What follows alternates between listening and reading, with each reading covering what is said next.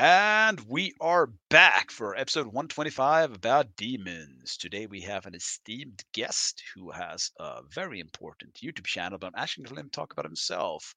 All the way from Iowa, we have Mr. Ned. Do you want to introduce yourself, Ned? I'd love to. How's it going? Thanks for having me on. This is going to be fun. Yes.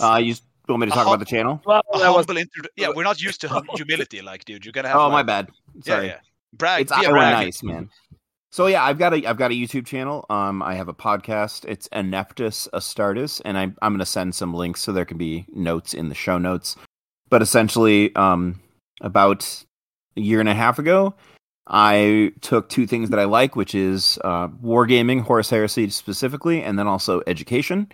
And I started putting some stuff together. I thought there was some stuff that could be done as far as just talking about the new edition, the new game, just educating people on how they might try to build and play it, talking positively about taking lore and the crunch and combining it into a way that's fun for you and your opponent and all that sort of stuff. So I've been doing that for about a year and a half now on YouTube and on the podcast side.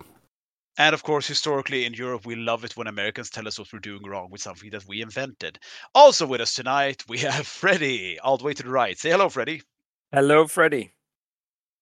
No, that's all right. How are you doing yourself, Freddy? I can't complain, drinking whiskey, painting dudes, talking to you guys. Okay. Just like any Sunday should be, right? Like every Sunday should be and will be. All Sundays will and be. Also with us, quietly sitting in the corner, wondering how the hell we keep roping him into this, we have Pelle. How are you doing, Pelle? Well, I'm doing fine, thank you. I hope so. I think so. Listening to you guys ramble about in my corner. Listening to us, you're starting to question if you are really doing fine. No, I'm doing fine. Talking about demons. And myself. Yeah, today we're going to talk about demons. And myself, of course, Krell, or as Freddy calls me, that other Chris. All the way here from the Varangian Heresy. And don't forget to check us out on Instagram, Facebook, as well as our up-and-coming YouTube channel. Tonight, we are going to talk about Demons of Ruinstorm. Ned actually has a large repository of knowledge in this matter, so we're going to take advantage of that and check him out on YouTube as well as today. We're going to talk about all the things you want to ask about demonology, but you're too shy to ask. So, before we do that, a quick turn around the table. What are people doing hobby-wise? Just one thing, Freddy, not everything. Freddy, start. What are you doing hobby-wise? Can I say two things? I just said one. I want to do two things. I'm doing Imperial Fist, Last Cannon Sword, and also I am doing my favorite demon model, which I'm going to talk about later when we go through what is our favorite demon model. Oh, consistency. And it won't be the one that I put in the chat, because I found myself something that's even more sexy. Freddy's abandoning his favorite demon model for a younger, hotter, sexier version. I 3D printed myself with horns. Freddy is a horny devil. So basically, Freddy. Ned, what have you been working on? Well, this weekend I finally had time to bust out part of the Legion Imperialis box. So I painted one sprue of infantry for the Solar Ox, put together some tanks, and then I weathered all of the bases. So I'm excited to try that out, because I actually never played Epic. So what? Never had a chance to do that. Yeah. Not a single version of it? No. Say what? Not a single version of it. No, nothing. I started playing in like 2000. No, I'm sorry. Started playing in like the mid 90s when I was in like grade school or middle school. And then I took like a long break and then didn't come back to the game, honestly, until like 2017. So I missed a huge chunk of things. Yeah. You discovered women and alcohol, I assume. Well, I mean, yes, basically. That's like when I sold most of my Games Workshop stuff, which I regret now when looking at eBay prices. Yeah, it's insane. Oh my god. Before, but no, I am Darkness. I decided, because of the way the box works, and because of the way the rules are, the box that you have isn't a legal force because you've got too many points of each to field accurately and fully. So I traded all of my Marines to a guy I know in Omaha. And Sean, do any of you know Sean from Omaha? Yep. Yeah, you know Sean from Omaha. I gave him all my Marines, and he gave me all of his Solar Ox, so I should have enough to build a reasonably high-pointed army, and I'm hoping to play some of that in January. So nice. Are you going to bring it to Adepticon? I would like to. I would really like to. And actually, so the whole thing actually leads into an entire another gag. I did in one of my recent episodes of the podcast, a listener asked if I was ever going to cover Solar Ox, because I covered militia, and I covered demons, and obviously Marines, and I talked briefly about Mechanicum, but really not much. And I said no, I was never going to do Ox because, in the past, I had gotten a lot of questions about Iron Hands, which was an army that I had never considered before. And then after spending so much time theory crafting and thinking about them, I ended up buying just a ton of them. And I had now I've got 9,000 points of Iron Hands. So I was like, there's no way I'm going to cover Solar Ox because those models are beautiful. I don't want to paint 200 models.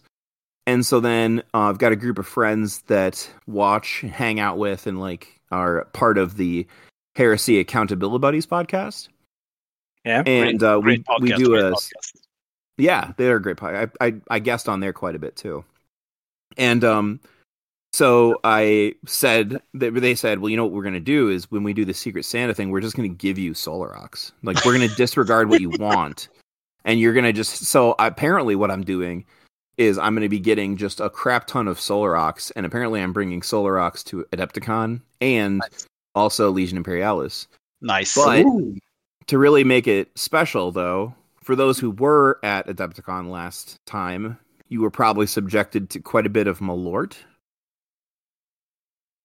Malort? Yes. Yeah, that's probably actually, you know what? That's, yeah. I speak in American there. All right.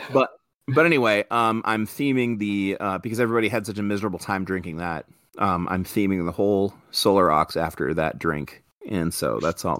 For those of you who are not like Ned, educated fellas such as ourselves, basically he's talking about the active ingredient absinthe, which is called wormwood in English. Mm-hmm.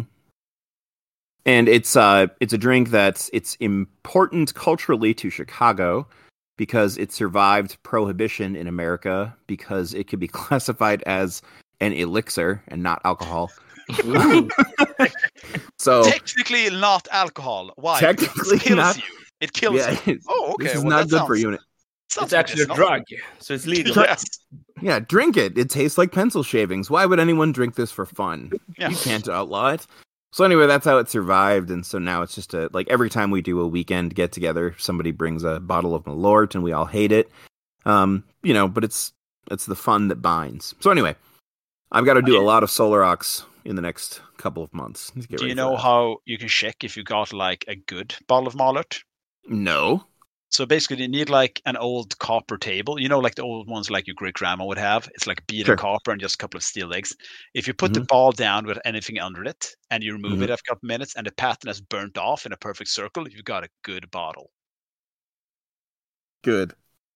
There you go. Good for you? No. No. Good bottle though. Yes. All right, I'll have to bring one of those to Adepticon so we can test which of the bottles is the best. Have you booked a hotel? Are you on the venue or are you somewhere else? Oh no, I got that teacher money, so I'm gonna stay at one of those satellite sites that is actually just a closet. Okay. So yeah. I have the government money. Teacher, it's not that much. Yes, in Sweden, being a teacher is an honored profession and it's actually well paid and very well respected profession in which you are paid fairly. He's very sarcastic right there. Yes, I am. It's fucking terrible. Oh yeah, it sucks. It's so ungrateful and it's shitty. Oh yeah, the privatization has really ruined the system. Now the parents, when I was a kid, if you fucked up, sorry for swearing, the teacher would call your parents and they would beat you. Now, if you fuck up, the teachers will call the parents will call your teacher and fuck them up. Yeah. There's some of that here, but generally speaking, it's still pretty It's still pretty great, but it is definitely not. I'm not getting rich over here. That's for sure. No, but it's fun. Okay, so as to not get totally derailed already. Yeah, right. Pelle, what are you working on? What do I working on? I'm actually working on some demons, some plague bearers. Nice. Very cool. Working on it for a while, and I picked it up like today because we're going to talk about it. Yes, excellent. You could call it timing. You could call it coincidence. I don't know. Or pre-planned. In the fates that bind, there are no coincidences. Yes. Yeah. It's the ruinstorm. Just happens. As for myself, I am also working on some, well, actually, I guess technically not Legiones Imperialis, just some Adeptus Titanicus I've got done. I just finished my Reaver as well as my 2 Warhounds. It's going to be the Legion that walked with the Thousand Suns. And I'm also doing like a bunch of old epic rhinos and infantry and the old like dreadnoughts. You know, the guys who just held 2 cannons over their heads? Yeah.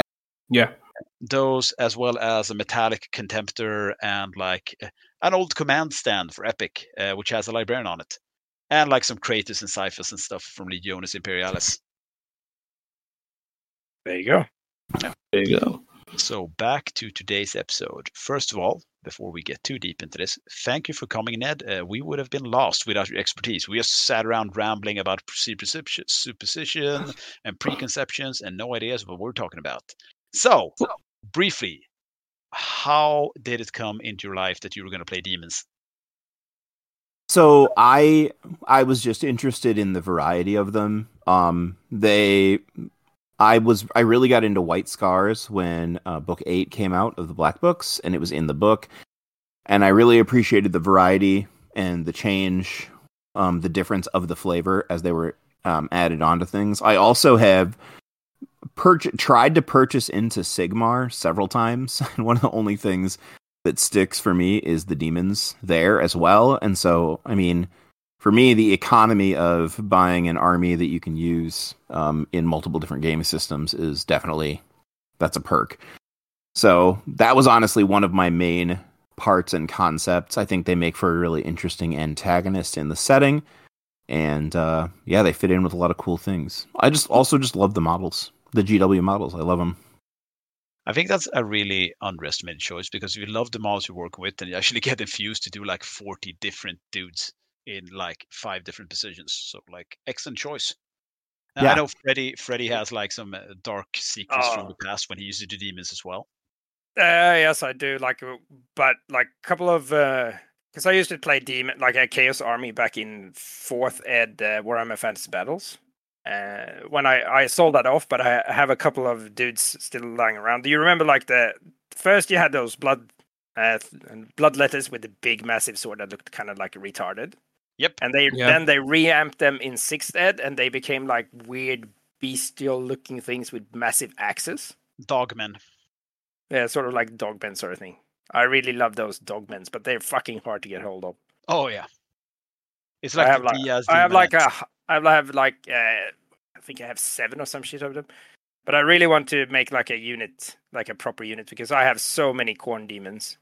And usually, like when I field the demons in Horus Heresy, like in 1st ed, I was using like all my old Khorne demons.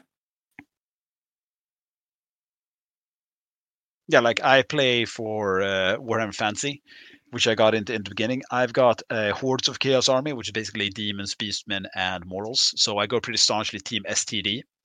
So I do Nurgle and Slanesh. I found it's a pretty effective way, and also I get to paint loads of different models. And you can do stuff like blue plague bearers or like purple plague bearers, and like if you want to do them for Horus Heresy or like 40k, just cut the swords off and like put a lasgun or a Shiki chainsword on there. So of course the STD stands for Super Transformed Demonic Variety and nothing else. Naturally. Oh yeah, obviously. Pelle, what's your background into demonology? How did you? I haven't really played demons that much. I usually been a how to put it, the loyal kind of guy. My introduction in demon first time is Fantasy Battle as well. I think I played a Dark Elf, and I tweaked the background a little bit, and from there jumped into some demon armies. Yeah, but you always had those stupid demons for your 1,000 Suns in 40k as well. Yeah, those. I still have those metal horrors.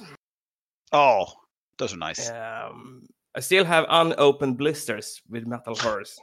Oh, That's So I'm gonna sell them when I retire, I guess. If it's the 6th ed ones, they go for like a bucket loads of money. If it's like the 4th ed ones, the one with pointy fingers and weird blisters, they are even more expensive. Yeah, everyone is. You need a shitload of them because they split back then. You killed a 1 pink horror, then 2 new appeared. Yeah, 2 blue horrors. Yeah, it was awesome. For those of you who don't know the models we're talking about, you should go check them out because like the first generation of horrors were just basically like weird, blemmy sort of characters who held up long fingers, and one of them flipped you off. Yes, that one exactly. It was just like a round head with. It's like a stick figure with only a head and no body. Yeah, like a blemmy, like the mythological character from Gulliver's Travels or like the Roman Kingdom. It's just like a potatis gubbe. You know, when kids draw, they don't do like the first kids draw the first sketch of a human. It's just a head and arms and legs. Yeah.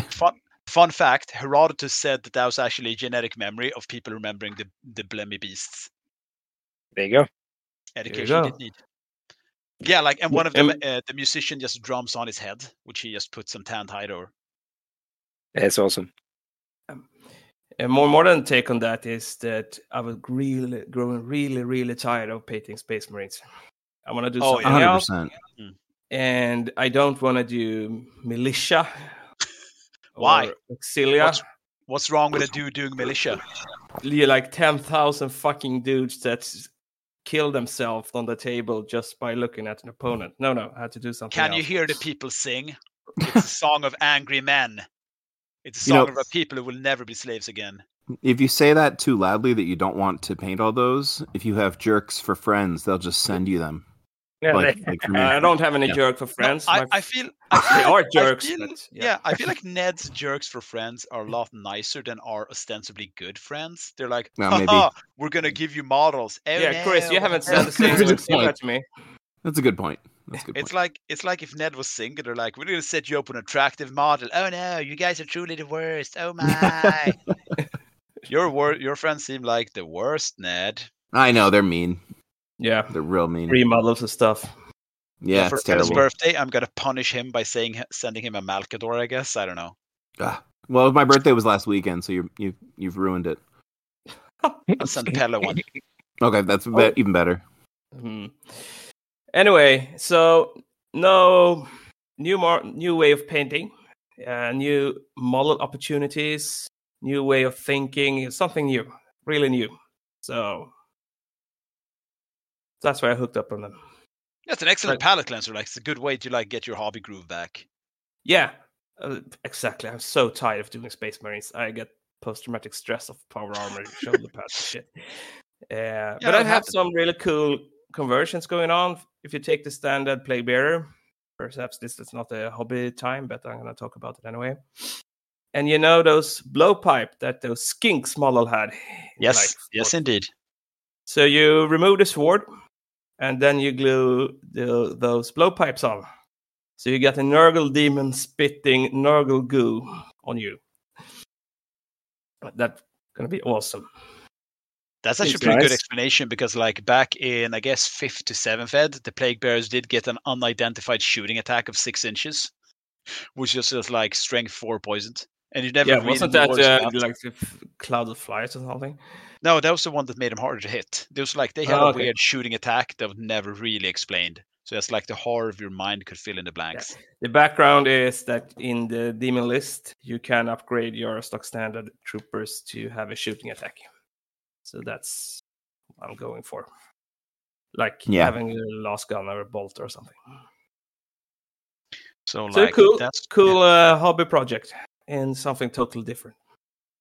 So we have the wizened teacher here in the form of Ned, who actually has to do some work on his free time. Sorry about that. And we have the eager student in Pelle, and of course the 2 observers in me and Freddy.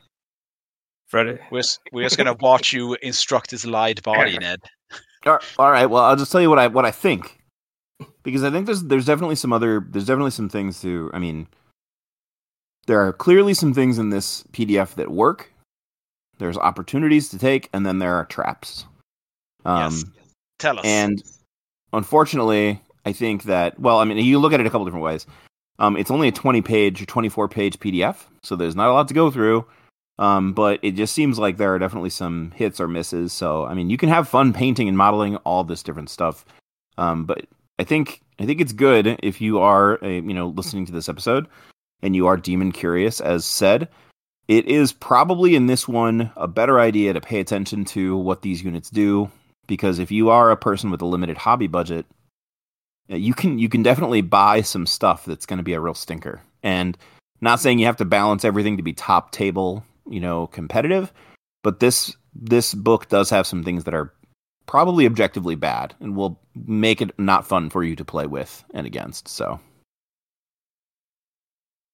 like, if you're just going to build an army, you need to start with an etheric domain, right? And the best way I can explain it, it's like Militia Provenance, except you always have to choose one.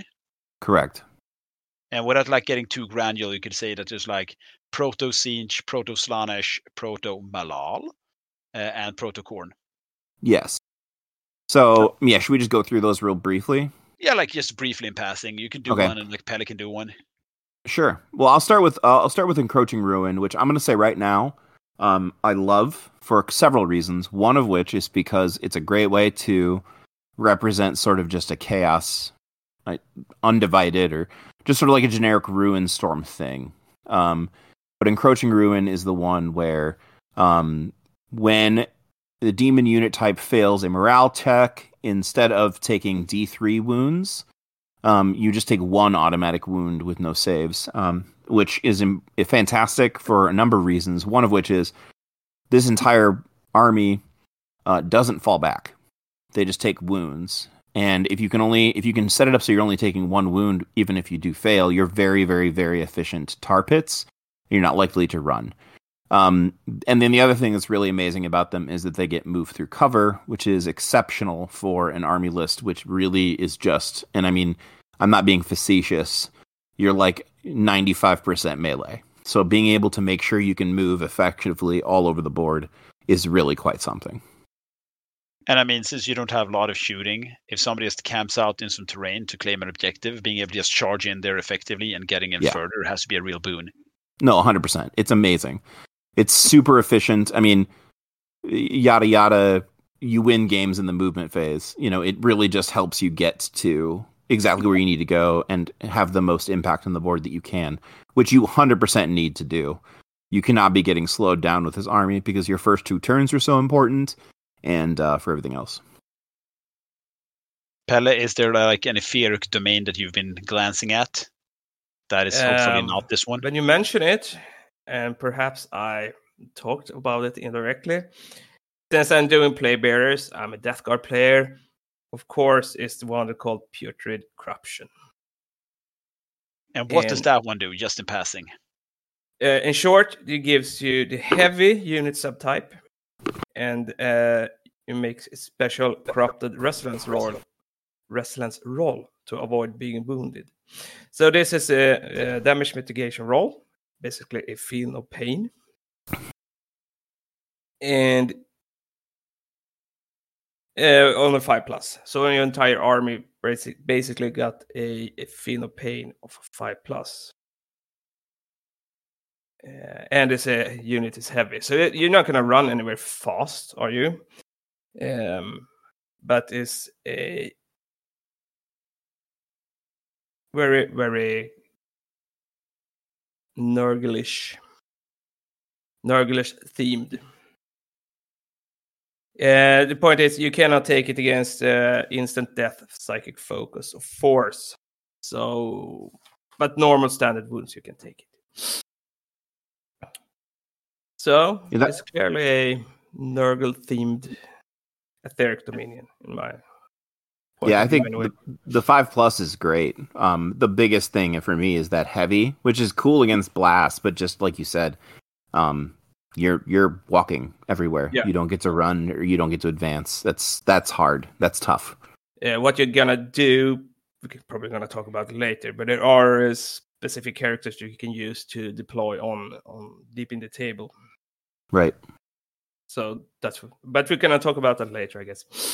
In the follow-up of the vein of Team SDD, I'm going to take the one called Rapture Sensation. Basically, if you make a charge, as long as it's not disorder, you get to strike one higher initiative. And also, you have to reroll failed test for blind as well as concussive. And like, that doesn't seem great maybe to you, but imagine being really good at close combat and have a good initiative and then have weapon skill of 1. Or like initiative 1. So for sure. It's in those specific situations, it would be very, very beneficial. Yeah. Yeah, but then again, in those very specific definitions. And the reason I would take this is because I've got some Diaz Demonettes as well as some Diaz Seekers, and I really want to use them. Nice. That's as deep as I thought about this. So, Freddy. Yeah, Freddy. You want me to say something about my corn dudes? Or what? Yeah, we saved one for you. Okay, the Headless Slaughter. It's probably the easiest one out there. Like, everything within 8, you have to charge it. And you get +1 on your charge rolls. You get +1 on your freaking sweep advance rolls. And you get... I think you get +1 on everything that has to do with close combat, don't you? Like the winning combats and so on. Yep. Yeah. So it's like, you have to charge everything within 8, and then you get +1s. So this is point and click for the drunk one. My kind of army. Yeah, I mean, it's +1 to sweeping advance rolls as well. I'm spaced out. I don't know if you said that, but it's really good. Yeah. If you're the kind of guy who gets drunk and forgets where your cell phone is while talking in your cell phone at Adepticon, this is the RB for you. Rumors. There's no evidence that this ever happened. This totally happened. The other thing about this one is that it very nicely synergizes with Kabanda, which is a cool thematic thing. But Kabanda's warlord trait works very well with this etheric dominion. Which, do we want to wait and talk about that later? Yeah, I think we're gonna jump into special characters already. All right, save, pause, time out, keep going. Yes, ignore what he said. Yeah, there are shenanigans. Can I say one more dominion? Yes, of course. All right. So the other one that I think Malevolent Artifice is pretty good. And that is the one that makes it so that you can reroll saves against weapons that are fired against you if their strength is lower than your unmodified toughness. So for your big monsters, this means that, for example, anything that can have a native toughness of 7 or higher, it's very hard for you to get chunked down by something like bolters or even Volkites of any strength, which is excellent.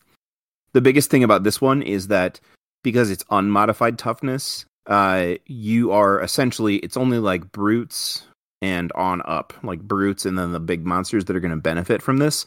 Your lesser demons will get nothing. So it does not have the mass application of, the Putrid Corruption or Encroaching Ruin or even Heedless Slaughter.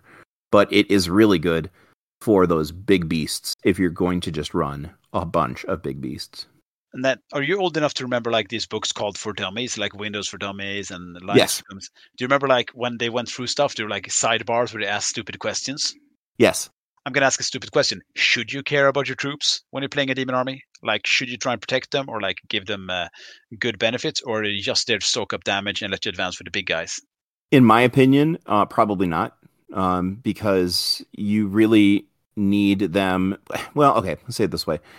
There isn't another Etheric Dominion that does a really good job of protecting them in an immediate way other than Putrid Corruption.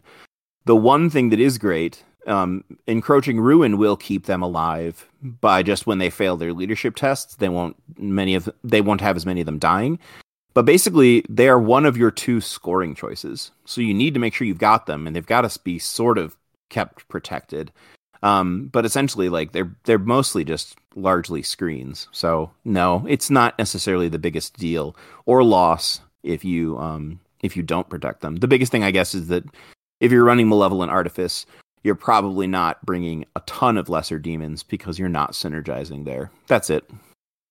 Okay, just like food for thought for myself. So should we go through just like in passing for the HQ choices? You have basically like the Mega Dude, yep. the Prince, and the Harbinger who heralds change. I'm not going to be coy about it. Basically, it's like a Herald, a Demon Prince, and a Greater Demon. We could mention there are Zinc-Dish Dominion as well, of course. There is. And a Malal one, I suppose. Yes. And a Demon versus Demon one. So if you're interested in that, just hit the PDF and start studying. Yeah, the one Demon versus Demon there's one. Oh, I'm sorry. If you're looking for hot D&D, there's one as well. Yeah, right.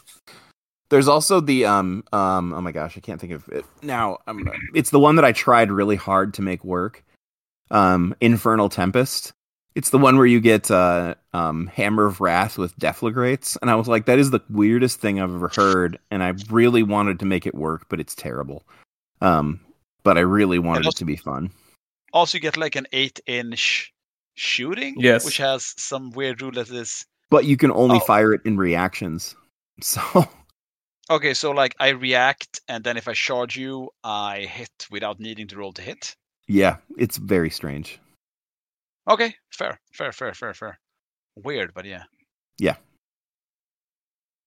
It's weird to me that like for the they're demons, they are supposed to be weird. Yeah, but like that's true. Yeah, but there's one effect Dominion whose entire thing is to rule a D3 when you're in close combat, and it either makes you really good at fighting something quick, really good at fighting tanks, or like really good at fighting in close combat. But like you don't choose which unit does what. It's just completely and utter random. I mean, it's fun. Oh yeah, yeah. It's Chaos. like playing the fucking orcs. Yeah, it's Chaos Orcs. Yeah. Yeah. So like about these like I guess large, small, and medium shake demons. Yeah. Herald, Prince, and like Sovereign. Yeah. Demon, Greater Demon. Like, what's the disposition you'd use there? Like, do you take two big guys? Or like, because it seems since these guys are one of the few things that actually cost a lot of point, maybe you want to take a Sovereign just to fill out an army list. I did like a 1,500 point list, and I couldn't really make it work without taking one of the big dudes. How do you usually run it? Okay. Big or... So in the video that I shared with you guys, yep, I did a breakdown of all these units, and I think the Sovereign is maybe the best unit in the list.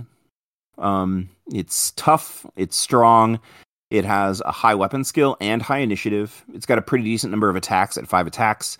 It is an HQ choice, so that is one thing that like it is limiting, because you're also probably going to want to take a Herald, which we'll get into in a minute.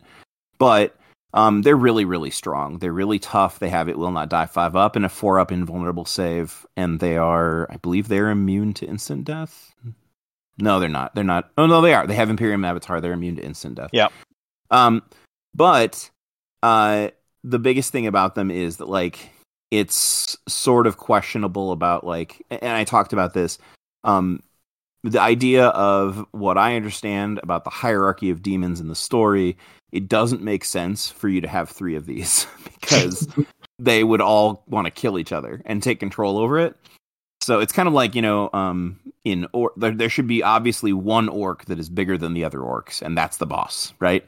The fact that you can take 3 of these HQs and you're just going to make one of them the leader and the other 2, whatever, I don't like that. The other thing is that it's got there's some other really fantastic bits of rules writing in here.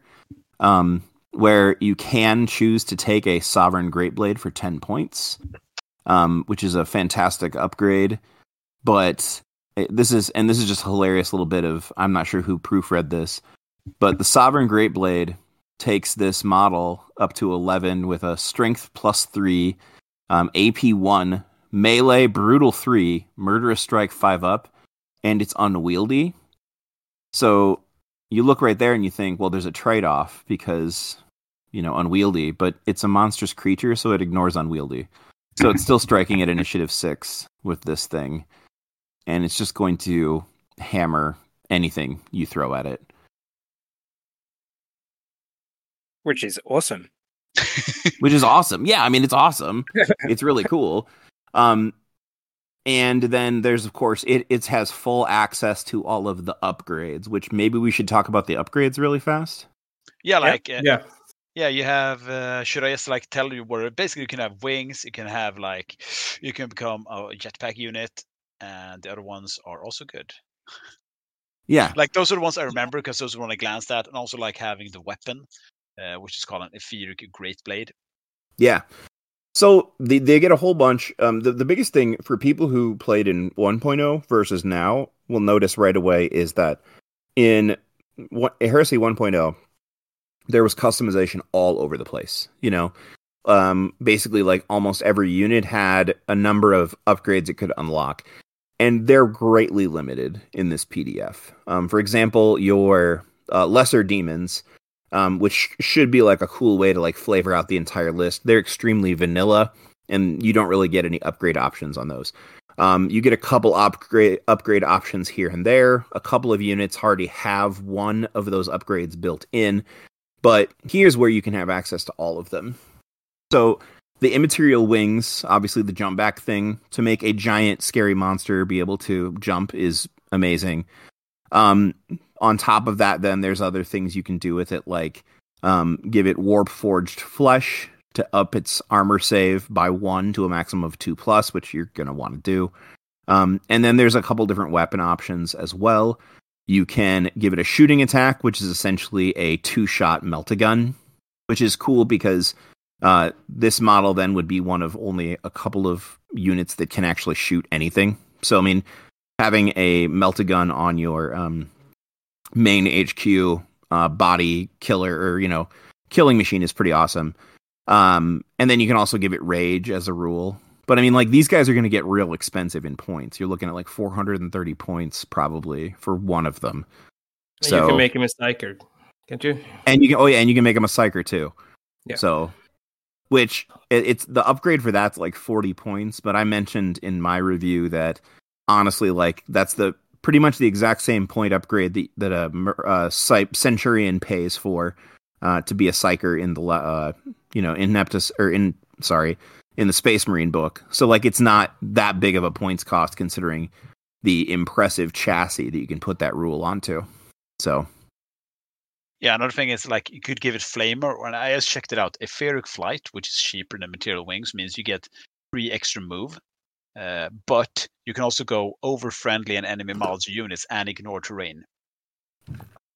Yep. It's anything like a Danish terrain test when you land, and you make your bulkier 1 extra, which I don't know why that would be bad or good. Like, why do you want to be bulkier? Well, I mean, outnumbering. If you're fighting Night Lords situations. Yeah. Oh yeah, that's good. I didn't think about that. The immaterial wings, the thing is, like, for 15 more points, you get the wings instead of the flight, and you get 3 more inches of move. So, like, it's there's definitely, if you're bothering for points, or if you just have a greater demon that you don't want to model wings on, the etheric flight sounds like a better option there. But I feel like if you're worried about having 3 inches too little, you probably don't have enough inches to begin with anyway. Fair enough. That's not going to make a difference. Also, you could take like a torrent flamer that's fleshbane, I guess. That's kind of like thematic because the old like Imperial Armor demon, I think Rodigus is what it's called. That one used to have this as well. Like he was modeled with it as well. So like it ties very well into old Fourth World Demon Prince. Yeah. That flamer. These guys are really good. They're really strong. And I would expect probably you're seeing 1 to 2 of these in most lists. I don't think you should do more than 2 because they're really, really tough to deal with, I think. Yeah, and if you do more than 1, like we demand like a 1-page essay at the least as to why your head is 2. I would probably do it like they're actually the same demon, but he's split in 2 different parts, and one is ruled by desire, and the other one by greed. That's fun. Or it's greater pink horror. Yeah, great. Yeah, there you go. Yeah, you can 3D print a pink horror in like 2 of them. Yeah. So they're two blue horrors because it's split. Or you could do like a turn on Kairos Fate Weaver before it became Kairos Fate Weaver, which I know doesn't work, but still, like you could have one Herald of Change who only speaks the truth and one only speaks the lies, and they're that's like funny. Commanding internally. That's cool. There's a lot of themes you could do, but like as Ned said, don't bring. That's worth mentioning. There are a lot of stories and background for demons out there, both on 40K. So just hit the Wikipedia and start digging for inspiration. Do not read the Wikipedia. Just pick up all the Horus Heresy books, read them all, and remember them in your own mentally built fortress Make of notes. Library of Alexandria. Remember everything all the time. Or be Depending on who you are, how much time you have. So yes, and if somebody doesn't remember something correctly, don't forget to sneer at them in a disapproving look. Right, Ned? You're a teacher. That's Zinch right there. You're channeling it right there. Yep. Just undermine their very self-confidence and what makes them themselves. Just laugh at them. How dare they? How dare they? That's perfect. Moving down, ironically, from a sovereign to a hierarch. Do you use this? Like, I think it's no. Like it's like a weaker version of a demon, like a greater demon, but like it's too expensive to be a herald. It's 250. Yeah. So I think no, because among other things, the biggest thing it is stuck with the infernal armaments, and so you've got an HQ that doesn't even have an AP2 weapon, and it's just. For the points, you don't. It's not cheaper enough from a sovereign to really bring it. And if you were going to go a no sovereign list, then I would just bring more heralds and summon more stuff. So, yeah, you heard it. You heard it here. Don't this choose it. Yeah, I think it's bad. It's bad, and you should feel bad for thinking about using one. Moving on. Feel bad. Yes. Don't feel bad. No, feel bad. Oh. Okay, never mind. Yeah, that's what we're going with. Yeah, they should feel bad. Good. Always win. No, I'm kidding. Like, do whatever you want. Like, have good fluff. Have a good time. The Demon Harbinger. Like, when I played 40k and like Fantasy, I always had heralds because unless it's a huge demonic infestation, and I guess ruinstorms are just currently, unless you're at the very end, you see Terra, it's just like localized breach. A herald is what's going to lead the army. It's basically like a captain choice to whatever, like the play bearers are being troops. So, like, would you mind walking us through the Harbinger / Herald? I'm just going to call them heralds. I'm sorry about that. That's fine. Yeah, the heralds. So they're 135 points base, and one of the things that's interesting here is that they are the only HQ choice that can actually take or join a squad. Because none of the character models, none of the HQ models have the independent character special rule. They're all characters, so they cannot join other units. But the Harbinger can bring 3 demon attendants, which are just brutes, and they have the Chosen Warrior special rule, and they can just help keep them safe while they summon stuff. So, like a squad for ostensibly a commander. Yes. Yeah. Basically, it's just a bodyguard. Yep. Yeah. So you can, like I said, you can take 3 of them, and I think you probably will want to. The Harbinger can also take 1 upgrade from the demon upgrade options, but they only get 3 of the choices. They can be a Psyker, they can have Rage, or they can have Warp Forged Flesh. Of the 3, I think Warp Forged Flesh is the winner because they have only a base armor save of 4+, and you want them to stay alive so that they can summon stuff, which is, I think, the reason you're bringing them. So, should I go into the summoning stuff? Yes. Yeah, I think that's very important. Okay. Yeah, this is super important. So the Herald of Unreality is the rule that they have, and essentially, at the start of the game, you can select up to 2 units in that detachment with the Herald, and you can place them in reserve. And there is a stipulation here, but it's sort of wishy-washy. But I would say that you cannot bring a Lord of War. For every Herald you have beyond the first, you can add +1 to this list. So if you bring 2 Heralds, then you can have up to 3 models in this sort of negative zone where you're waiting to toss them on the board. The reason I make the mention about the Lord of War is probably because of incomplete editing. In the main rules, it makes no concept or mention of the fact that you can't deep strike a Lord of War with this thing, but in the flavor text, it says non-Lord of War. So it feels like it was maybe there's 2 versions that were pasted together. So I would go with the default if you can't.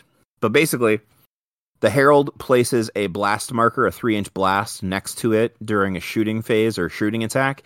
And then you can have a model that's in that negative zone walk on from that point. They can walk, they can shoot, and then they can charge from there. Are they working on like in the shooting phase? So they're not actually coming in as reserves. Yeah, so that is the tricky thing about it, is that it specifically says entering play as if from reserves, treating the Warp Rift marker as though it was a controlling player's battle edge, and then once they're on there, they may they shoot as normal and then charge as normal. The biggest thing is that specifically, I don't think that this. Well, and I've had some discussions with people about it, whether or not this triggers interceptor reactions. Yeah. And my read is that it doesn't. And part of the reason why is because of what would happen if it did, which is, so you can only typically, unless you're bringing like 3 of these, okay, you can only bring 1 model or 1 unit on per turn, right?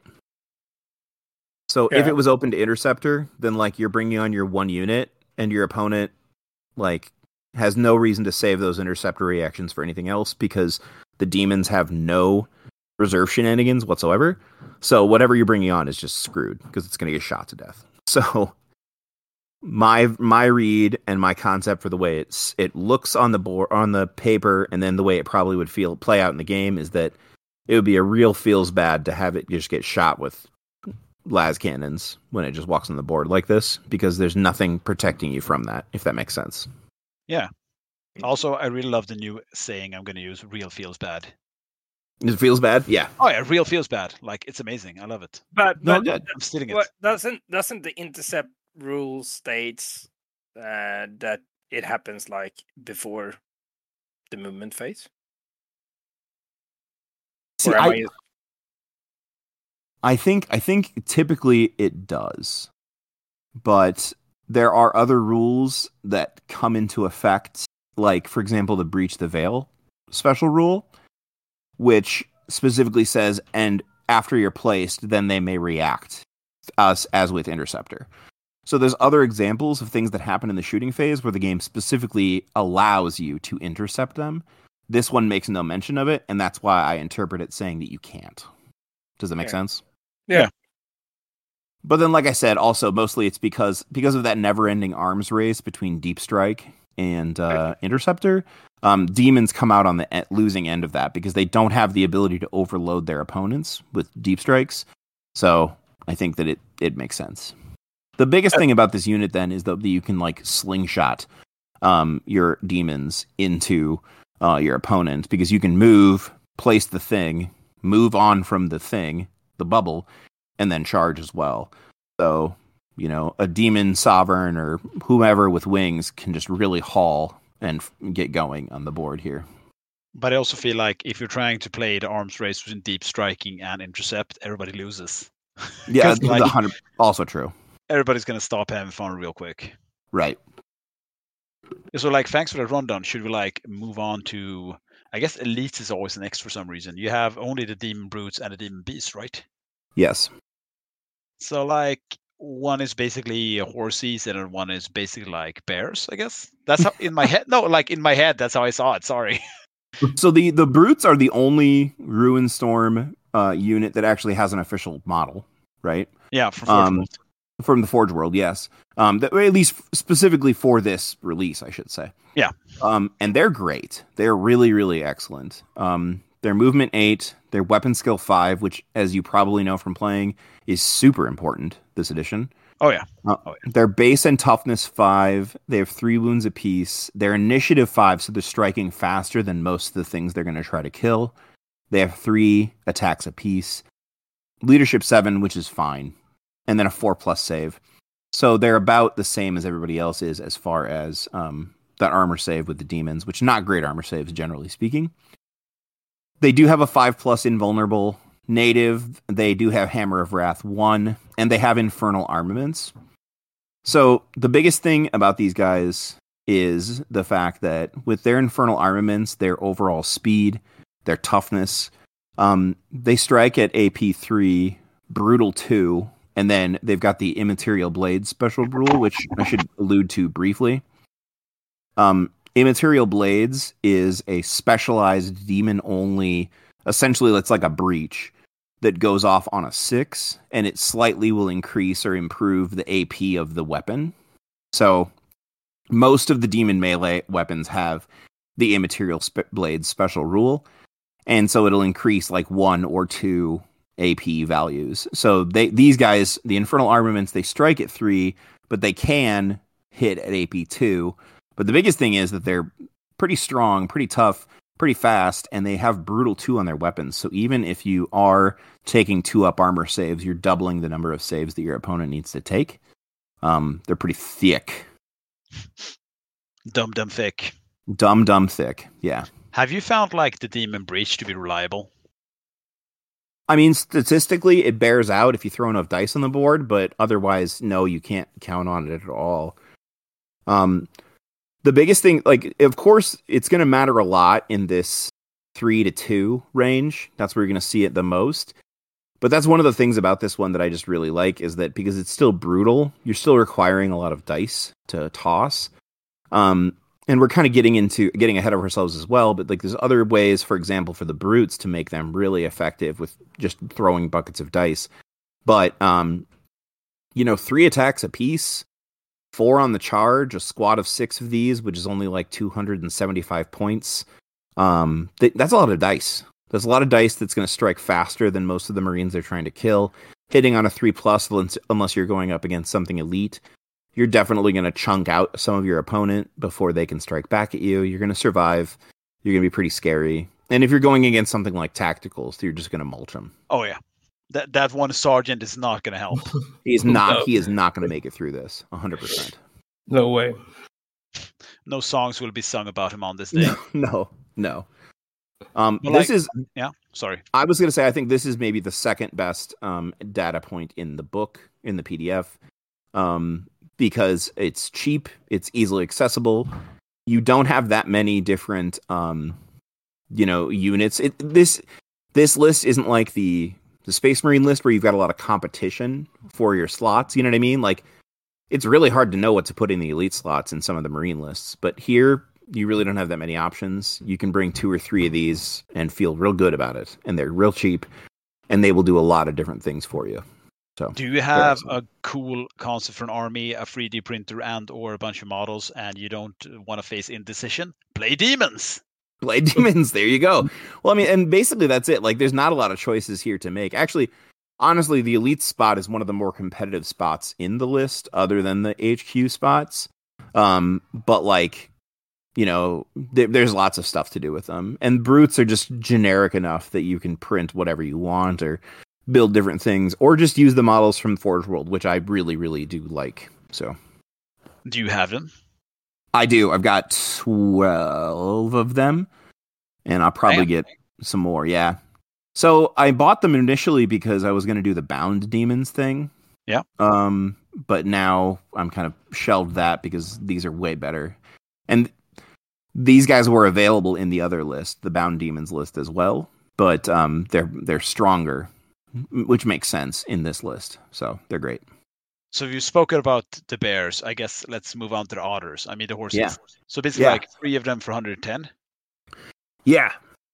But you can give them flamers, I guess, and also move an additional 3 inches. So 13-inch movement through enemy-friendly units. I mean, that seems pretty good to me. And also, like, you're getting a torrent, so these guys are cool. Yeah, who cares? These guys are if cool. PS free. The cool thing about these guys as well, and I think this is one of the only places in the book that does this, but the entire unit can take flight, but you don't have to pay for everybody to get the flame, right? So you could only buy a couple of flames, or 1, just so you could tag things or annoy things, or whatever. You're right. Yeah. And so, like, 30 points apiece, they're still toughness 4, which means on the first 2 turns, they're toughness 5, 3 wounds apiece. It's kind of like, these guys would be really excellent, like, secondary, what do I want to say? Going for that second line tar pits, or harassers, or whatever else. If you had, like, if your friend was trying to hide a special weapons squad or a las cannon squad, and you wanted to throw, 6 of these or 5 of these at them, you would survive the Overwatch.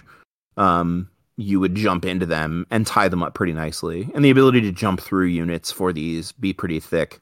is pretty nice. So I definitely see applications for these in a lot of different lists, especially with like Encroaching Ruin or what's the other one? Even Heedless Slaughter, honestly, would be pretty excellent here.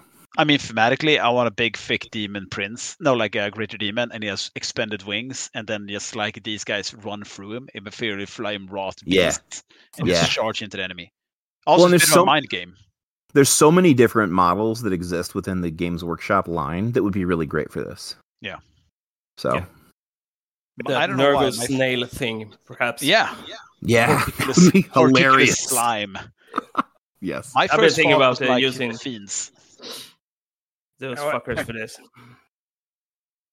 I want if you play the Nurgle team, it's going to be fairly quick. Do they even do Juggernauts of Khornes anymore? Oh, yeah. Yeah, they're around, I think. I think they got an update in the new 40k range. I think they've got some models riding on them for the new 40k World Eaters. So, I mean, I'm sure you can kit bash and whatever if you want to do the new ones if you don't have access to the old ones. I know for a fact that like the Slaanesh demon range got an update a year or two back. Yeah. Like they have new fiends who look really nice. Yeah, no, this would be great for that, 100%. Yeah, I guess like moving on so we don't get bogged into thematic ideas too much. Sure. You have, for troops, you have like two choices. Yeah, the lesser demons and the lesser swarms. demons. Yep. Yeah. So the lesser demons are the bread and butter. These ones, of the two of them, the swarms are cool. They're fine, but they do have the support squad choice. So no matter what, every army of demons is going to have 2 squads of ruinstorm lesser demons. Because you got to take these as your compulsories. 120 points for 10 of them. They do have line. They do have a 5+ invulnerable save, which is the same as their regular armor save. They have demon armaments, which does give them AP 4 on regular strikes or AP 3 on rends, which is pretty good. And then they can take projectiles as well for 1 point apiece. But what's important to note is that gets rid of your demon armaments, so you lose the ability to do that mini breach in order to get your little shooty shoot. So it's a swap out. I feel like I'd probably want the demon breach instead of the shooty shoot. The thing that I've noticed, and I actually mentioned this, is that like, let's say you were going to bring 4 squads of lesser demons, I could see bringing 2 and 2, just because, especially if you're playing like Siege of Chthonia style missions with progressive scoring, or where you're going to have something standing you need to have something standing back a ways from the main battle or the main scrum. It mightn't be bad to have 1 squad that can shoot, I guess, so they can try to impact something in the game. But like their ballistic skill isn't that great. It's not super strong. It's only like strength user, so it'll be fine in early and terrible late.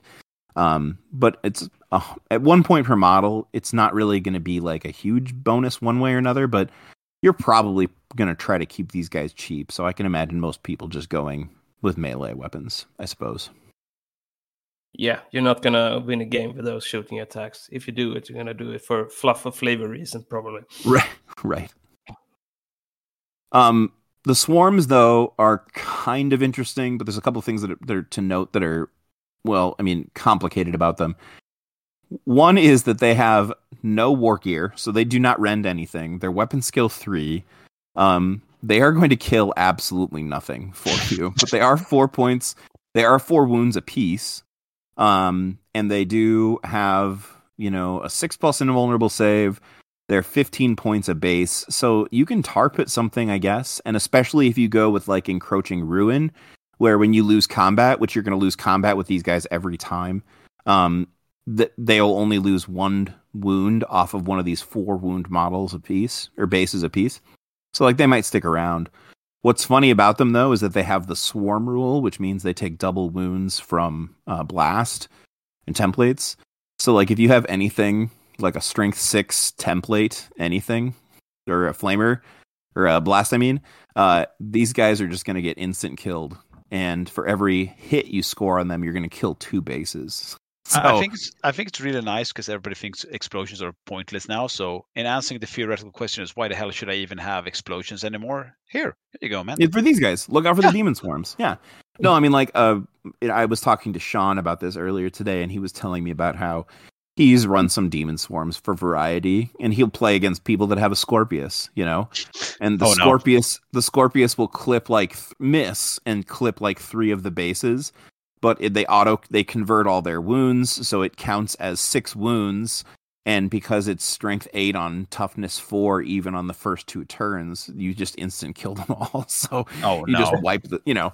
So I mean, like they have definite problems. They're still super cool, and I would love to model them, especially if I was playing Nurgle, because I love Nurglings almost as much as I love Grots. But here's a hobby challenge for you, Freddy. Yep. Do a corn demon swarm. You 3D print some epic bloodthirsters. Yeah, like mini Nurgling bloodthirsters. Yeah. I just have some telekinetically hatred-filled axes flying through the airs in a large swarm. I like it. That works too. You just I think they're ring like cannonballs. Yeah. Or actually, wait. I have the idea. Like flaming skulls. Like a whole... Yeah, that's good. That's skull good. for the skull god. That's awesome. Yeah, I think... 1 second. Oh, I'm sorry. I just got a push notification from a kid who's trying to tell me his grade is not his fault. Of course, it's your fault. Why aren't you a better teacher, damn it? Why did you do this to me? Okay, sorry. I was going to get a car for my sweet 16. Why are you doing this? That was nice. I like that accent. Oh, cool.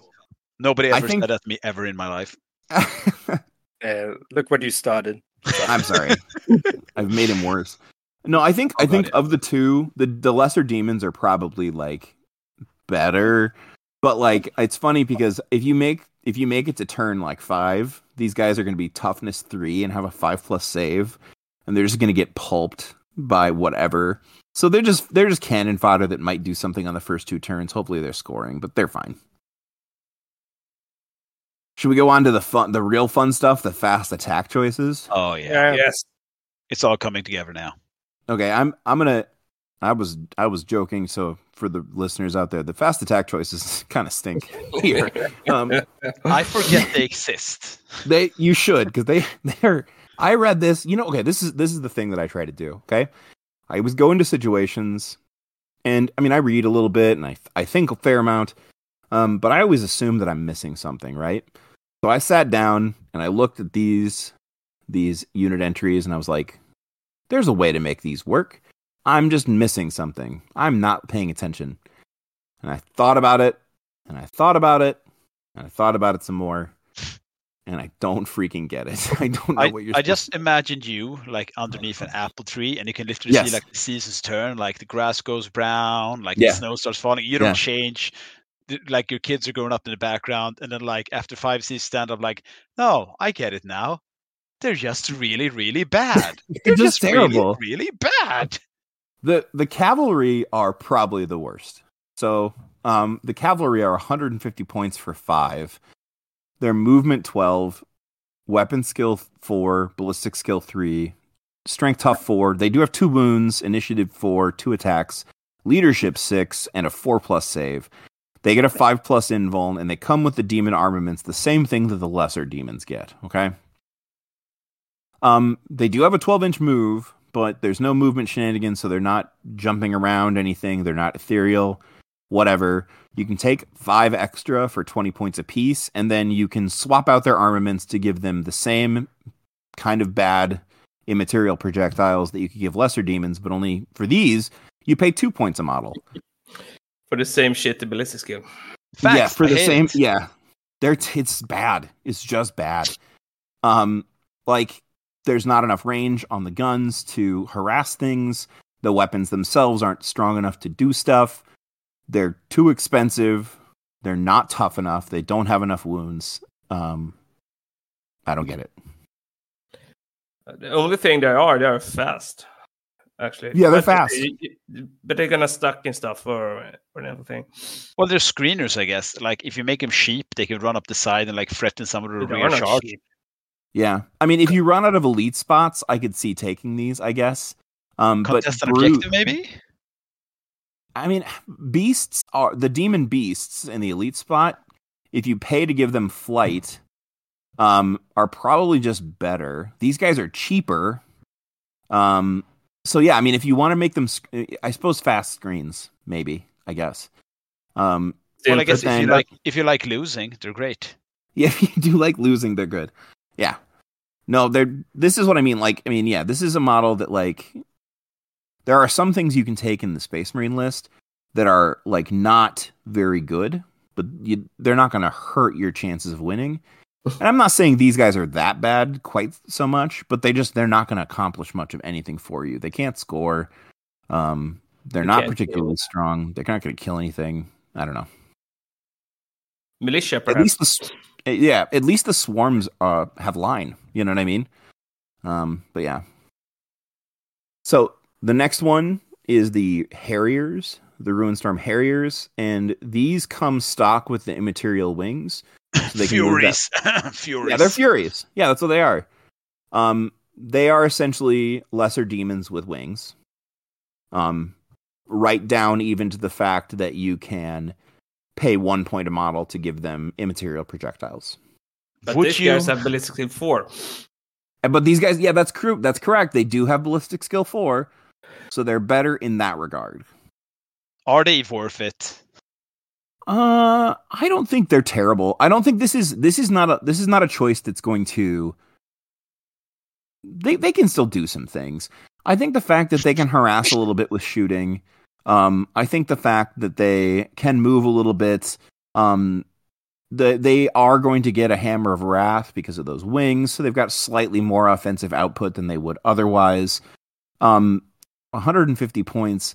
What's interesting about them is actually when you take a look at them versus the Ruinstorm Lesser Demons, the Lesser Demons are 120 points per squad, and these guys are 150. They're the same stat line. The Harriers lose line, but they gain a +1 ballistic skill.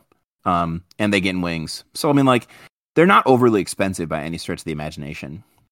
I don't know. They might fit into something. There definitely would be a cool visual variety for your army.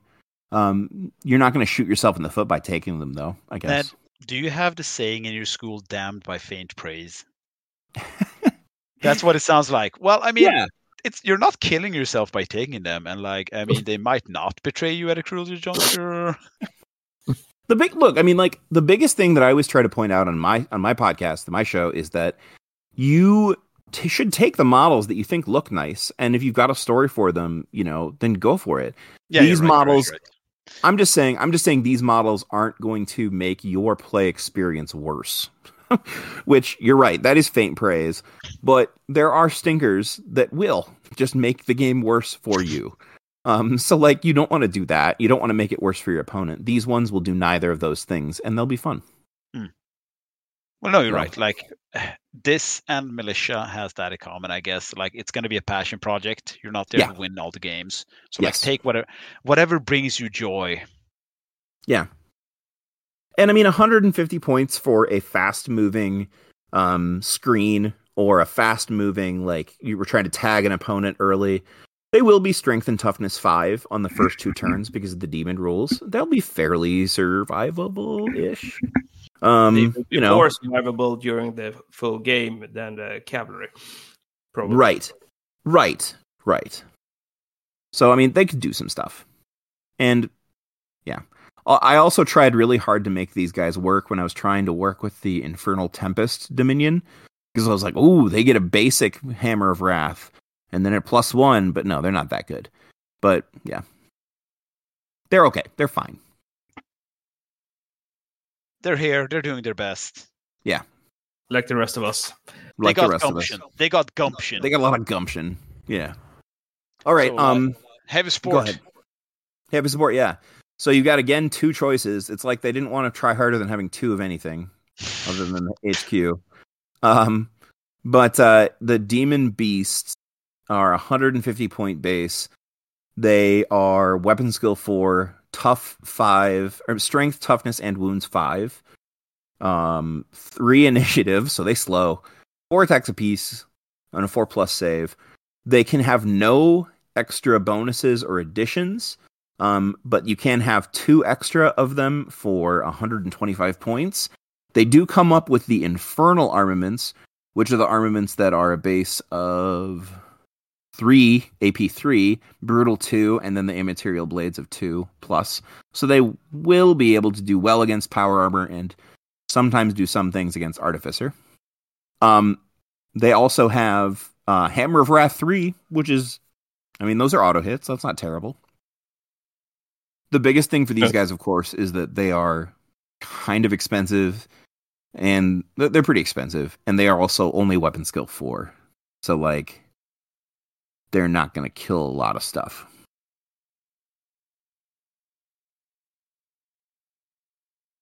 I'm whelmed. Yeah, exactly. You're What perfectly to say whelmed. about it? Yeah, they're fine. The thing is, and here's the other thing, like if you're looking for pure economy, you probably aren't looking at adding these until you've used all of your elite choices, because butchering infantry is something that the brutes are already going to do better than these guys will for cheaper. So you don't necessarily want this one per se. The biggest thing, of course, is the weapon skill 4. Their weapon is fine. Their attacks are fine. They're tough, but they're going to miss a lot of the times, especially against anything that is halfway decent. And, you know, only hitting on a 4+ against basic Marines means they're going to kill some, but not a ton. But it's a huge point investiture. If you want to bring 3 of these things, it's, what is that, 250, like 375 for points? That's a lot of points. That's a sovereign, and a sovereign will do better as well. The other flip side of it is the behemoth. So instead of a squad of 3 little dudes, you get one kind of mini sovereign. Higher strength and toughness. He's got the same strength and toughness of a sovereign. He's got 7 wounds, 5 attacks. It does have infernal armaments as well. The cool thing here is that the behemoth can take the behemoth blade, which is a much better weapon. Oh shoot, I just closed that in my window. Hold on. The behemoth blade is all the way at the bottom, naturally. Yeah, it's a strength user, AP2, melee, brutal, free, sunder, immaterial blades, AP1. Yeah, which is pretty nice. That's really good. It is really good, and it's going to definitely. So this guy, if you take him, you're throwing him at land raiders or Spartans. Yeah. You know, or like Lords of War. I throw him against a knight. Say what? I throw him against a knight. Oh yeah. Well, someone else was asking a question. I missed it. Spell. I'll be quiet. Yeah. Oh. Model-wise, is this like a demon prince? Would you say, or what model? Yeah, I suppose so. I mean, something with a blade, and you can give it wings. So it's got the option for the 2 different types of wings. You can also give it orb forged flesh, and the behemoth blade. So like, yeah, it could be like a small demon prince, or something like that. I would definitely think that would work for this 100%. The biggest problem with this guy, though, is he's weapon skill 4, and he's base 350 points. Yeah. So he is not. I mean, he could get tar pitted down pretty hard. He's not going to hit that often. He only has 5 attacks, so he will stick and get stuck. But I mean, like against land speeders, because he can, especially if you give him wings. And I'm basically assuming, by the way, that if you can buy wings for one of these larger models, you're going to, because you really need it. But he could hop around and chop up things like that. He can help you open cans. He's pretty good in that regard. But man, he's expensive, and again, that weapon skill really hinders him. But yeah, but like you said, you use him for vehicles with no weapon skill value. Well, and the thing too is important to note is that other than models that can take the unmaking, that special rule, which is like the special meltagun, you basically have no way to shoot and open a vehicle. So the behemoth does become pretty useful if you know you're playing against friends who have transports. Because you will want to, especially when you want to use him in conjunction with something else, so that, you can try to follow up the next turn with a different charge, that sort of thing. So that's the end of the main, and then we have the Ruinstorm Archdemon. Yeah. There's not a lot of anti-tank here. Well, you punch stuff like really hard. Yeah, really hard. Yeah. But you don't have that much stuff that can punch stuff really hard. But you're like a superhero from the golden age of comic books. Like, you punch stuff really hard, and then you like the odds are down, and like all the ships are down, and like the odds are up, and like what are you gonna do? You're gonna punch it even harder, or you're gonna fail. That's right. And then your buddy punches it too, and then you walk through some walls, and then you use some magic. This buddy costs like 315 points, so you don't have that many buddies with you. You don't have that many, and this buddy costs even more points. Yeah. Are you haunted by indecision at the choices of not knowing what you want? Do you want to do a low model count army? Do demons, because the options here. What do you need? Like 20 troops, 2 HQs, and 2. I think of these. Like and often a Lord of War. Knights, demon is the lowest body count. Yeah. Hey, right. Somebody tells you Custodes has a low model count. Fuck those imaginary friends of yours. Bring demons. Don't bring them against Custodes though, because they're going to bring like 1 unit of Sisters of Silence and just melt your face. Bad times. Yes. Bad times. So the Archdemon is way better in regards. The biggest thing is it's the Lords of War spot is potentially pretty competitive, but these guys are 500 points. Their strength, toughness, and wounds of 8. They strike at initiative 6 attacks. They come base with the Behemoth Blade that we talked about with the last entry, but they swing on weapon skill 7. So this is the highest weapon skill in the list outside of named characters.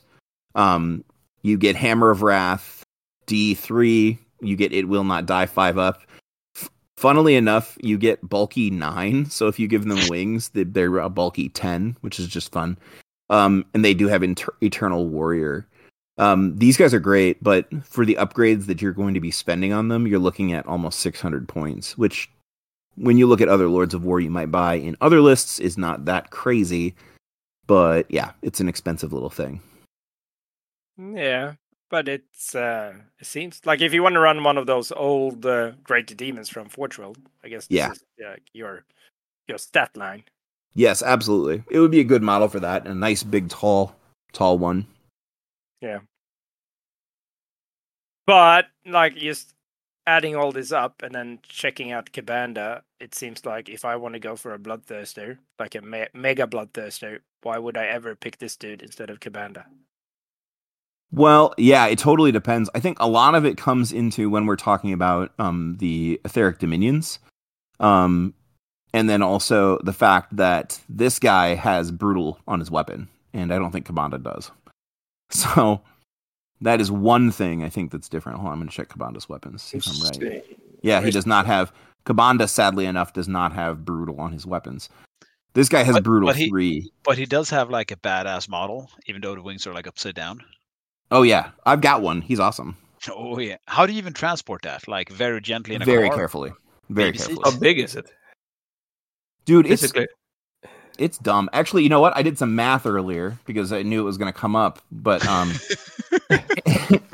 his wings are ridiculous. And they're like the least stable concept of all time. Like, I swear to God, my wife was just like, actually... Ascended Fulgrim would like to talk to you about that. Oh, yeah, okay, fair enough. That's fair. I've not seen an Ascended Fulgrim in person yet, but I can tell you from this Kabanda that he is, like, his wings are just, like, dumb. Like, my wife was looking at it at one point, and I'm not saying she didn't do this, she didn't will this into being, but she goes, that's gonna break, and then one of its wings fell off. So, like, I know it was coincidence. She spoke the killing word. Yeah, she used the killing word. Yes, that's right. Yes. Oh shit! You married a Bean Jesuit. Yeah, that tracks. That tracks. Shit. We all remember the armless Abaddon. Oh yeah. But this is but no, the Archdemon, I think if you aren't going for one of the named characters, is really good. The other thing that is beneficial here is that you get the thick beat stick of its stats without having to or feeling the desire to push it towards one etheric dominion or another. And then also you can access some of there's one warlord trait in particular that's pretty cool that you won't probably take if you're taking one of the named characters. So there's definitely reasons to take this guy over Kabanda, but it really kind of depends on flavor. And I don't feel like there's enough of a difference to say like this one is worse than Kabanda or better than Kabanda, depending on what you're going for. So, Ned, I'm having a great time, but like my kids are waking up, so I gotta go like put them down. Sure. In the non-violent manner. Sure. Put them down. Yeah, This I time, heard that came out. why not sleeping? Children, bring out the chains. No, like I gotta go put them to bed. Bring out the I've holy had a hand great grenade. time. Do we need to pretty stop? much. No. You guys wrap this up. Like I had a Okay. great time. I just want to say that. A lot of fun. You guys Cool. take care. Also, Fred and Pelle, don't forget to bring up your imaginary list and how you're gonna play this. My That's imaginary fine because friend. I'm probably gonna have to go in the next 20 minutes or so myself because I've got to go. Like I can hear the bouncing of the walls shaking as my children are jumping on things. Vater, So- vi har found the sukkah.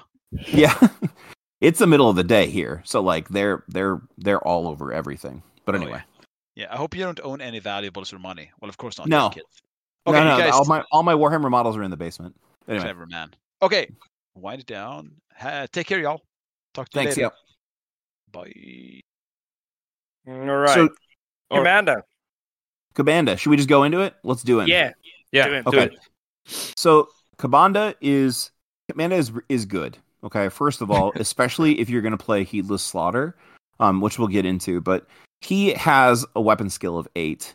He's 575, which seems like a lot, but he actually offers a surprising amount of utility, and also he's real tough. Strength tough, wounds 8, 6 initiative, 7 attacks, leadership 10, and a 3+ save. He's got so many special rules. Eternal Warrior.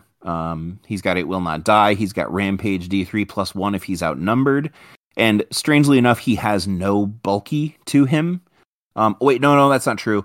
He is gargantuan, so I think he counts as 10 models. So if he's outnumbered, he gets those extra Rampage attacks, and he gets a bunch of other stuff. My favorite rule that he has is his Scythe of Hatred. Have you used this yet? No, I haven't. Oh, okay. So at the end of any assault phase, after the results of combats are worked out and sweeping advances are finished, Kabanda makes a special Scythe of Hatred attack. To resolve the attack, the player uses a Hellstorm template with the narrow end in contact with Kabanda, and then any unit with models underneath the template suffers a number of automatic strength 6 AP- hits equal to the number of unsaved wounds caused by melee attacks that he made in that phase. So That's insane.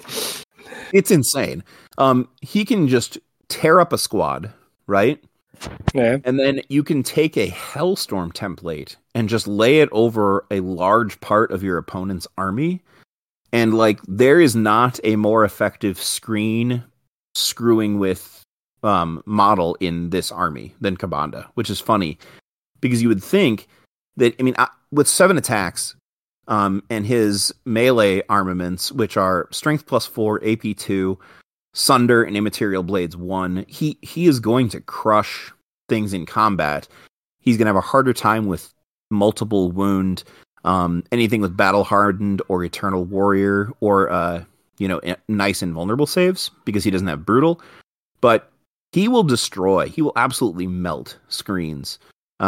Which is really funny. Maybe not necessarily what you thought you would use Kabanda for, but he is disgusting in that regard.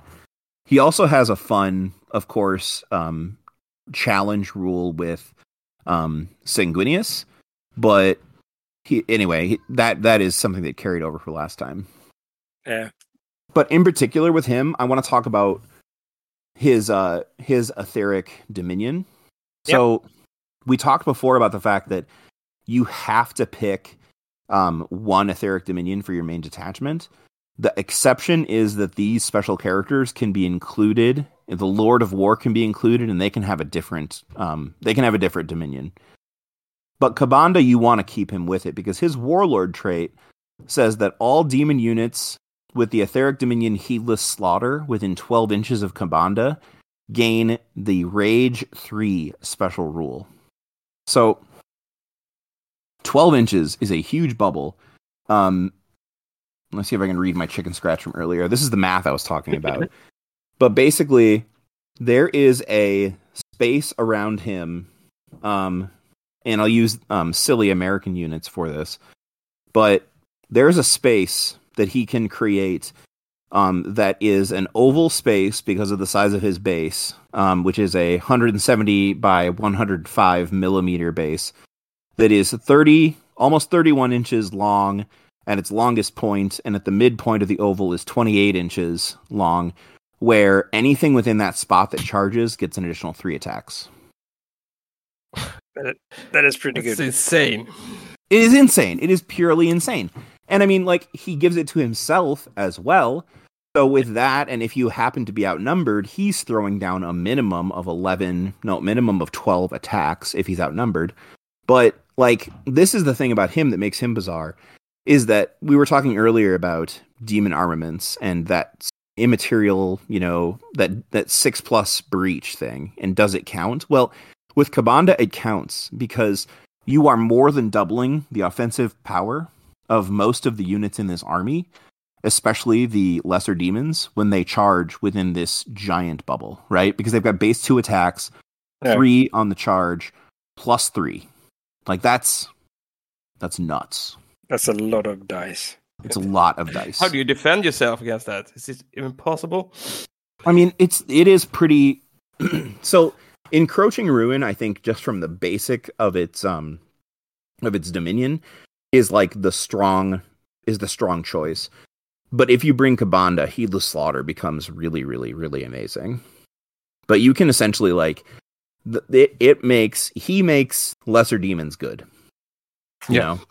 I mean, he's going to make anything better. Like, the Sovereign becomes way better. Brutes. Yeah.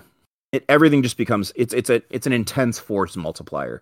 Better than anything else that any of the other, he's the best character of the bunch, I think, by far. And he's also just absolutely beautiful model. So, yeah. If you're playing Khorne, Freddy, I think you got to get one. Yeah. I mean, I have to scratch my Forge World Bloodthirster and get Kabanda instead. Yeah, I mean, he's amazing. He's really quite amazing for that purpose. But use Bloodthirster as HQ instead. Yeah, there you go. And it's actually kind of funny to start with him then, because it's kind of downhill from there, sadly. Because you've got two other ones to talk about. In Samus Unbound, and then oh my god, well, the Fraggle Rock Corvax, yeah, Fraggle Rock, yes. Yeah. So Samus is a weird one. He's 380 points. He is a Lord of War choice. He is Strength 8, Toughness 7, Wounds 7, Initiative 7, which is really crazy high. But he only has 4 attacks. He also is only Weapon Skill 6. There's a couple of interesting things about him and a couple of real problems with him, though. One of them is the fact that a lot of what he's built around is this weird reserve manipulation thing, which doesn't technically work. Okay? All right. So Samus he's got the Whispers of Madness special rule, which says that if he's been placed in reserves and has not yet arrived on the battlefield, reserve rolls made by an opposing player to bring units into play are modified by -1. He also says that any models with the demon unit type within 18 inches of him must reduce, with any models, without demon, must reduce their leadership by 2 when making psychic checks. This modifier is cumulative with other effects that will reduce leadership for the purpose of psychic checks. And then while locked in combat, he increases the value of his fear 1 to fear 2. Okay? So he's got reserve manipulation, morale manipulation, right? Mm-hmm. Yeah.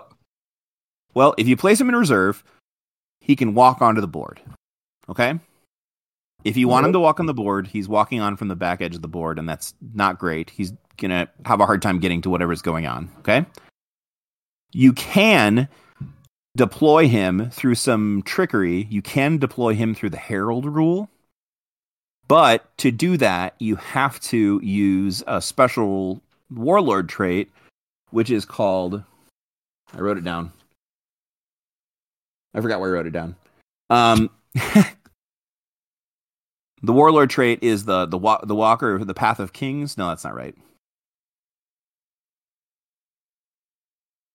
It is the Walker of Paths. So what that one does is it allows you to, at the start of the game, you can basically swap stuff out of deployment and put it into reserves. And in this way, you can take, if you also have a Herald, you can take a unit that was on the board and place it into the Herald's bubble. You follow? Yep. Okay. So you can put him into reserves that way. So he can pop out of the Herald bubble, which is cool. But the problem is that can only be done with a Warlord trait. And if Samus is not the Warlord, then he loses out on a couple things. He loses out on having Eternal Warrior. He loses out on a special rule that makes you re-roll invulnerable saves against him in close combat. So he's got some pretty specific anti-synergy in his design for this edition. My friend Sean has said that he's had some good luck with him in a couple of key situations. One time his opponent happened to lose a combat against him because of the fear mechanic and because of night fighting. He failed the leadership test, and then because Samus is leadership or initiative 7, he ended up wiping an entire unit, so that's pretty fun. But like, other than that, he's just really not that killy, not that strong, and he's 380 points, which is not nothing, but it's, you can buy a lot with that as well. Korvax's Utterblight is a little bit more expensive, but he's still not that expensive. 430 points, weapon skill 5, strength 7, toughness 8, 9 wounds, initiative 5 and 5 attacks. He's pretty strong, and he's got a decently strong attack, but he also doesn't have brutal. He's got murderous strike 4+ on his attacks. He has a special bubble around him, which is sort of interesting for his Warlord trait. Anything that uses the Putrid Corruption special rule within 3 inches of him, 3 inches, all units within 3 inches, can re-roll their failed damage mitigation rolls. But 3 inches is like a tiny bubble when you're looking at and comparing it to Kabanda's, if that makes sense. So he's fine. But like, he's not nearly as exciting to me as Kabanda is. So yeah, they seem pretty underwhelming. I think that's a good way to put it. Yeah. It's 575 points versus 430 as well. Yeah. And I mean, Kabanda is way more points, but I would pay another 130 points on Korvax's Utterblight if his reroll bubble was up, 12 inches. You know what I mean? Yeah. Korvax is Psyker as well. Biomancy, I think. That is true. He does have some psychic utility. I mean, he's not bad by any stretch of the imagination. He's probably, for me, he's second best to Kabanda, for sure. Well, there's only first, second, and third. That doesn't say much. That's true. That's true. I still feel like I would probably take a Archdemon instead. I might. I'm not a huge fan of the Korvax model myself, also. Don't you? So that would be... I like it. Do you like it? Yeah. Yeah, I think that's fair. I think it does get ickiness to it. That's good. Mm-hmm. I do like it. Yeah. I don't know. It's hard to beat the Fortrell Greater Demon, like the big one. Oh yeah, for sure. That one is beautiful. For sure. So now we've gone through all the units and stuff. Yeah. What is your magic recipe for success? Where's the traps and what to avoid? And well, you basically already said what's the strongest Dominion. But I'm sorry. Go ahead. Yeah. What about list synergies here? Like what are traps and what are go-to stuff besides the brutes? So yeah, I think the brutes do go well with a lot of different things. And I think that the sovereigns can as well. I think that it's going to be a lot about making sure that you're going to be really strong in your first 2 turns, and you're going to steadily decline after that, right? So Yep. I think basically, like, you really need to be cognizant about where you're using your resources early, and where you choose to put your points into your opponent's face. So your brutes or your like medium level threats need to be used to take care of like the low to medium threats.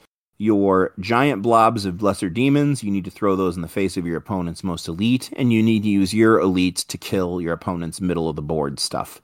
I think if you build a list around making sure you've got, 1 sovereign, 1 herald to help you pump things out, a couple of squads at minimum of lesser demons, then some brutes to sort of fill things out, you can kind of use that as a pretty specific core that can basically serve any of the etheric dominions and have a fair amount of success. For flavor and fun, I definitely like the beasts as well. Honestly, like, I'm being honest, I think the Harriers are funny, even if they might not necessarily be great. And then I think you've got to put a Lord of War demon into this army no matter what, whether it's a named character or the archdemon, just because I'm a big fan of those giant centerpiece models, but that's just me. Yeah. Well, I think like those harpies, or whatever we call them. I think the only reason, if I would make a list, even though it's very uncorny, I would still probably run a unit of harpies and like make some sort of, like, I don't know, skull chuckers or whatever, like they shoot skulls. Just to do something in the shooting phase, because otherwise that's like a phase that's non-existent. And that is the biggest thing, is that this army in general might be kind of boring to play with because you're not doing much at all. Like, if I'm helping somebody build like a World Eaters army, I'm trying to show them like some fun flanking shooting options you can do, just like to give visual variety to your army and like make it more interesting and dynamic to play. This is pretty direct. You need to get in your opponent's face on turn 1 if you can. And yeah, so I definitely agree, like throwing in some of the shooting, finding places to put the shooting into the list just so you're doing stuff is probably pretty important. Yeah. Yeah, I totally agree on that. Just at least something to do, just a minor threat, and they have wings so they can move fairly fast to screen your troops or line, perhaps. The wings are maybe the most important upgrade in this list, just because you're banking so much on those first 2 turns and that combat. It's like everything that can needs them, I think. So, especially if it plays Cornish and can't, and everything is heavy. Yeah. Oh yeah. Well, and that's the funny thing about that putrid. Sorry, Nurglish. I mean, yeah. I knew what you were talking about, though. That's the funny thing about that one, is that, like, the fact that you can't run means you really are relying on flying screens, because otherwise you won't have the time to get into position where you need to get without your opponent just shooting the tar out of you. So, yeah. Let's see what's happening. I'm planning to run a demon army at Lincoln this next spring. That's 1,500 points. Centurion list. So we're probably not any... No Lord of War then. No Lord of Wars. If not, Freddy agrees to that. No, seriously. No Lord of War. It's going to be fun. A challenge. See how it works out. But it's definitely going to be in a Nurglish theme about it. Sweet. A lot of slime and bile and blood and gore. Cool. So I haven't finished any model yet, but hopefully I can start showing stuff here during the Christmas holiday. That's awesome. Get some painting done. The biggest disappointment for me of this whole PDF is, and we've mentioned it, The fact that it's very limited on what you can do as far as the force organization. You can't mix the dominions, but on top of that, you can't even ally these guys. Yeah. So like, from a lore standpoint, I get it, but like, man, that would have been a cool way to add more character to some of these traitor lists. Definitely. And if and you so that's, look I think, the old fluff in Games Workshop, there are some demons that love it, can agree with each other. Some demons hate each other. right. And they should work with that a little bit more.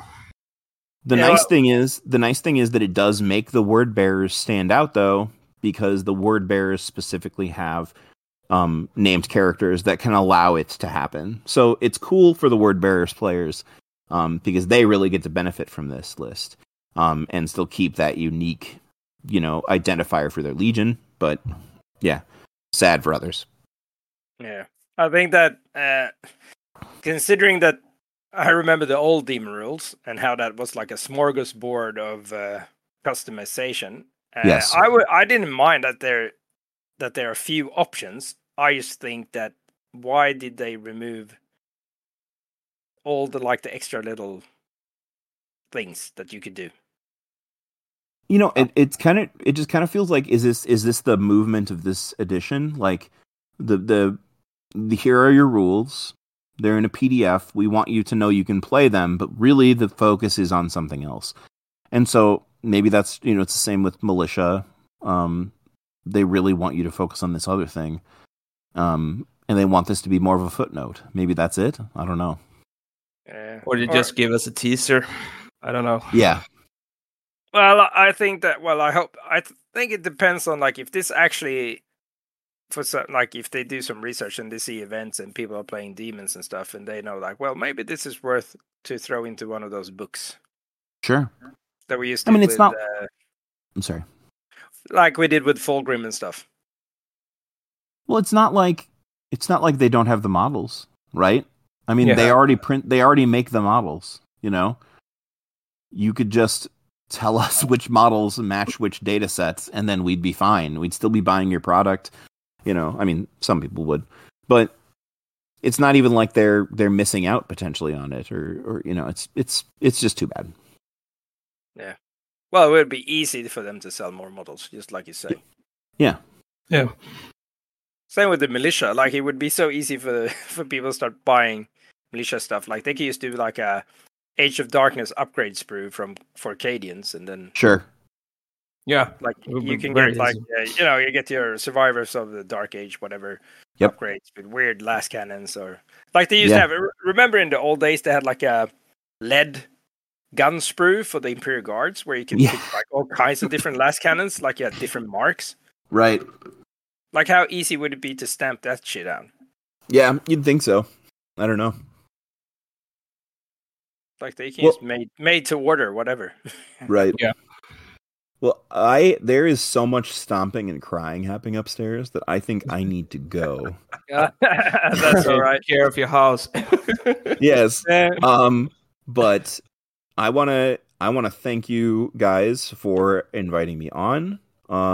It was really fun to talk to you all. And I would like to come back for whatever other thing we're talking about in the future. Oh yeah, definitely. That would be awesome.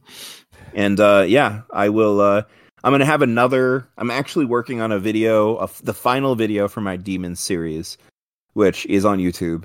I'm working on that now, and I've got a couple of specific lists that I'm going to put together and present, and talk specifically about some of the Lords of War, which I didn't talk about in my unit overview before, but I'm obviously talked about today. But that is coming out on my channel on YouTube sometime soon. So I hope your listeners enjoyed this. I enjoyed myself, and I enjoyed talking to you guys. So thanks for having me here. Yeah, thanks for coming along. And we'll definitely send you our drafts for our first demon lists. I'd love to look at them. Yeah, yes, I'd love to. We do. As a high school teacher, you should grade it. Yeah, great. Yes. I'll get my red pen out. Absolutely. Yeah, don't forget to put your name on it, though. Okay. Yeah, that's one extra point. Yeah, one extra point. All right. Thanks, guys. I'm going to take off. All right, okay, thanks. take care of you. Take care. Bye. Right, Bye. bye. All right, ladies and Just the gentlemen. elite left then. It's only us two, as always, Yes. running out of whiskey. But that was like our teaser demon episode, and we're definitely gonna break this down. Like, if you have any questions or queries about how to build demon lists, just hit Ned up or check out his YouTube channel. We're gonna have his the links to them in our description. Definitely top-notch quality stuff. And if not, we hope to catch you next time. It's been a blast. And remember, guys, to treat life like heresy, be angry in the streets, grim in the sheets, and try not to lose your head. This is the Varangian Heresy signing off.